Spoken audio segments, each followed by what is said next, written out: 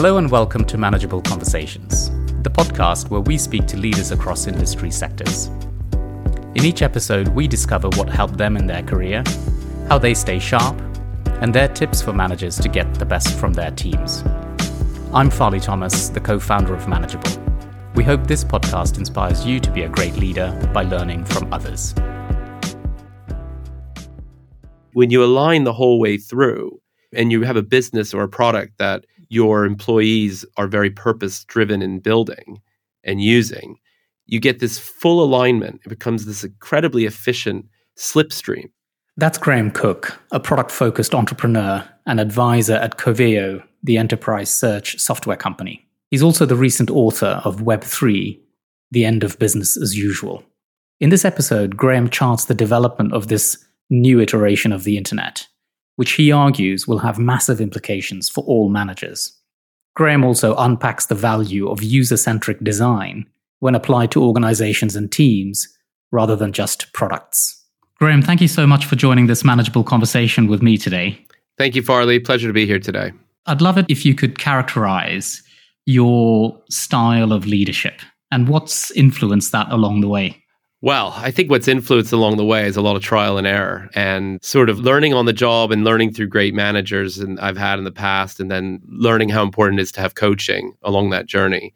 But I think the moment of greatest sort of learning and change in my career came when I was running my startup outside of Google. Been at Google for 5 years.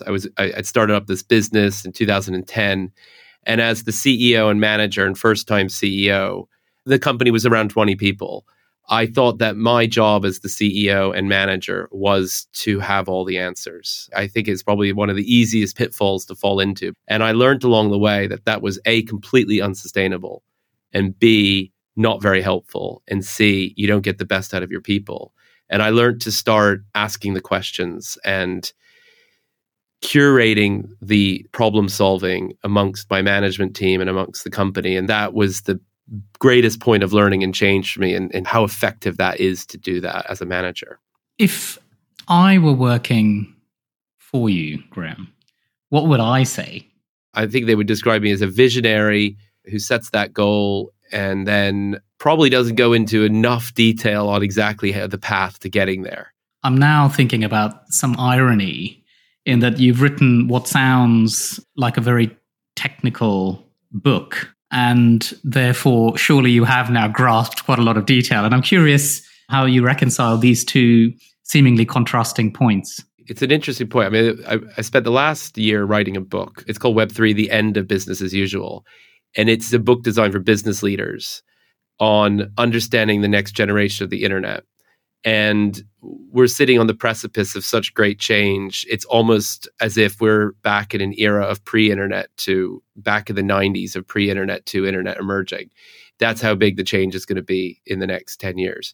What I've done is I've set a vision for what that change could mean for business and society, like I've done in my startups. But I've also provided a path from looking at the historical journey of the internet from 30 years ago to today. I think that quite in line with my leadership style. I sort of set a vision and I'll draw some parallels to the past. And then I kind of expect the reader to put those things together for their own job and their own, what they're doing, and try and understand how, based on the past trajectory and based on what this future could be, how will you find your pathway from now to tomorrow? And one of the things that I learned, especially my 12 years of running Qubit, I learned that there were some phenomenal frameworks for understanding the map generation. And I've put those frameworks across the book to help people understand, here's a way of building a map based on past trajectory and a future vision. I think it is in line with my style, actually, funnily enough. I haven't thought about it like that. So thinking about managers trying to be the best leader they can be for their teams, what learnings can you draw out based on your work over the past year? The overall movement that I talk about in the book is, again, it's a very enjoyable history lesson about Web 1. Web 1 in the 90s, why did Google emerge? Why did Amazon emerge? What was Web 1 about? It was this sort of information movement. It was information and communication. The winners were e-commerce and search. And then Web 2 emerges out of the wreckage of Web 1's demise, Web 2 emerges. And at the time Web 2 was emerging, you had people saying that the web will be no bigger than a fax machine in terms of its impact on humanity. And in the Web 2 moment, you've got the social aspect of the information side of the web. And it's the social idea that I can have my identity and I can have my friends here and I can have my friend network and I can connect to other networks. And that led to the social media aspect of the internet. And that was the really core part of early Web 2. And then all the way through, and you get to eventually this sharing economy that exists. And the sharing economy being sharing taxis, sharing houses, sharing delivery services, software as a service is sharing computer space, cloud is sharing computer space. And so I talk about all of that. And then I go into Web 3. I go, okay, if it was the information e-commerce movement of Web 1 and the social and sharing of Web 2, what are the characteristics of Web 3? And I talk about how it's the idea that at the very big picture, if you look at Web 1 and 2, it's all been about disrupting demand, disrupting access. How do you get things? Web 2 just took that to the next level. Web 3 and 4 is going to disrupt how you create things. It's a supply side disruption. And so we've had this demand side disruption for 30 years. Now we're going to have the supply side disruption. And for managers, that's extremely complex because the very nature of how people come together to do things will fundamentally change.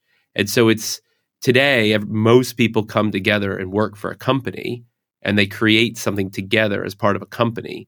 And management structures are very effective and efficient ways of bringing everybody together to a common set of goals. But we're going to enter an era where people work in a much more decentralized, distributed manner. And it will be a sort of very revolutionary shift the way businesses operate today.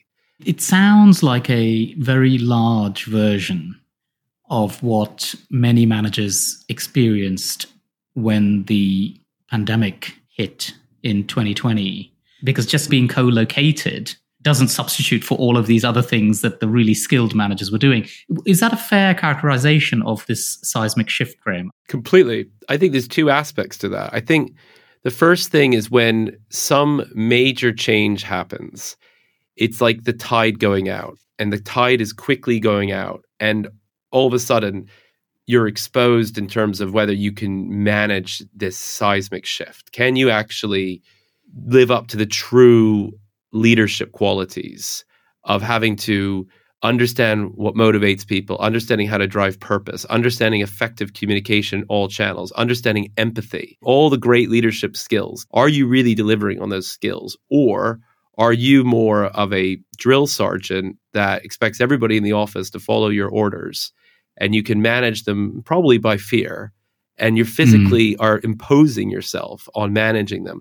And you go into this sort of uncontrolled environment that you can't do that anymore. And that really exposed weak leaders. And we saw it at Qubit. We're about 130 people when COVID happened. I actually think as a whole, Qubit did better in this sort of adverse environment because we had invested a heck of a lot in purpose-led management and more effective communication, understanding people's decision-making. And it kind of all started to come out, all that training we'd done as an exec team. The manager I was maybe 6 or 7 years ago, the one where I thought I had to have all the answers, that style of management, a more of command and control manager, I wouldn't have handled COVID well if I hadn't had the coaching and the work ahead of that. And so, I mean, it's so essential to be prepared. And I think to your point as well about COVID and what it meant for people in a rapid change in the work environment, I do think more change is coming. Not necessarily the same sort of like lockdown, but more extreme changes are coming. I think it's going to be driving a need for managers to evolve much more rapidly. The old style tactics, and I almost liken this to the old style tactics, are the industrial era method. It's this would work for a factory making toothpaste as it would for an office environment. That doesn't work anymore. We're in the information age. We're in the very much of the earliest phases of a huge journey in the information age, where getting the most out of creative thinkers isn't going to come from that command and control model. It just doesn't work. And COVID was just an extreme way of demonstrating that. But it's just going to be more and more examples of where you need to change your leadership style. I was really curious about your own change. You were in this kind of behemoth called Google, and then started a micro organization, which sounds like it became less micro. And then where you are now. Any learnings, positive and negative, as you sort of transition through each of those epochs? Yeah. I mean, first of all, I think when you're at a Google, and I joined Google in 2005, just after the IPO, still friends and family thought it was strange to go to an internet company. So it was still questioned on, oh, you're going to an internet company. Oh, really? Yeah, we still got that as a reaction from people when I joined Google. And I was at Google from 2005 to 2010 in a period of where it was hyper growth, going from 3,000 people in the company to 100,000 people over 5 years. So it's just hyper growth, like very few places go through such hyper growth. It's pretty much my first job, apart from trying to do a bunch of startups while at university, and thinking I could replicate that success in a new company was just real hubris. And myself and my co-founders, we went out and we were like, we're a bunch of early Google people creating this new company.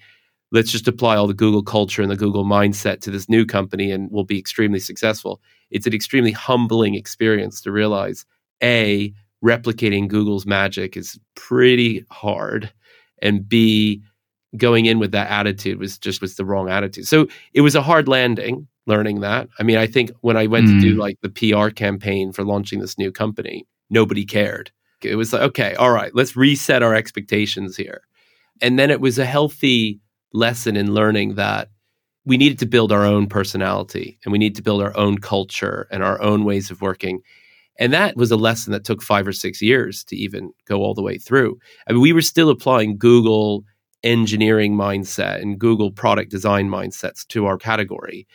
And in reality, Google has a very specific, quite inward-looking engineering method.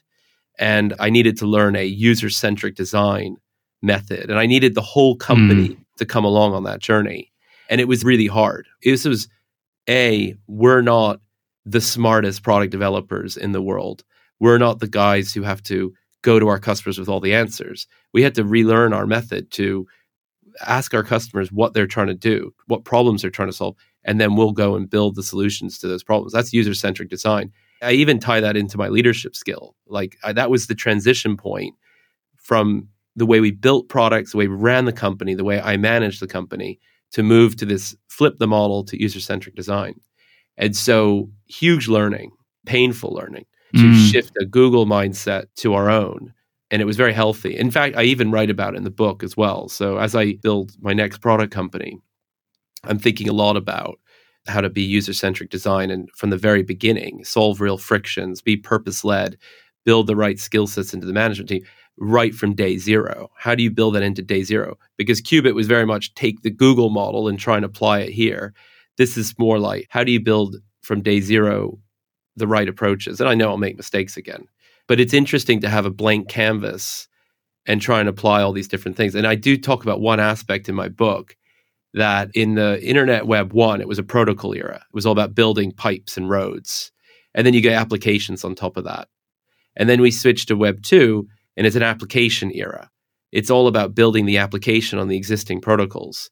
And that's where, Uber and Airbnb and Facebook, these are not complex technologies. They're just great applications with network effects built on top of the existing pipes. And then web 3 is a protocol era again. So how do you build using these protocols where it's more protocol than application? Building a business now in the web 3 era, building a product business, the web 3 era. How do you become user-centric design in a protocol era is an interesting problem to be solving. And so that's part of how we're designing the business now. It's fascinating. I love this idea about maybe managers and leaders thinking of themselves as serving users, serving the team, which is a proxy for your user base, or the organization as a proxy for your user base. And I love that. So sort of shifting away from product centricity to user centricity. Completely. I looked at my cohort and I was like, why are they doing so well?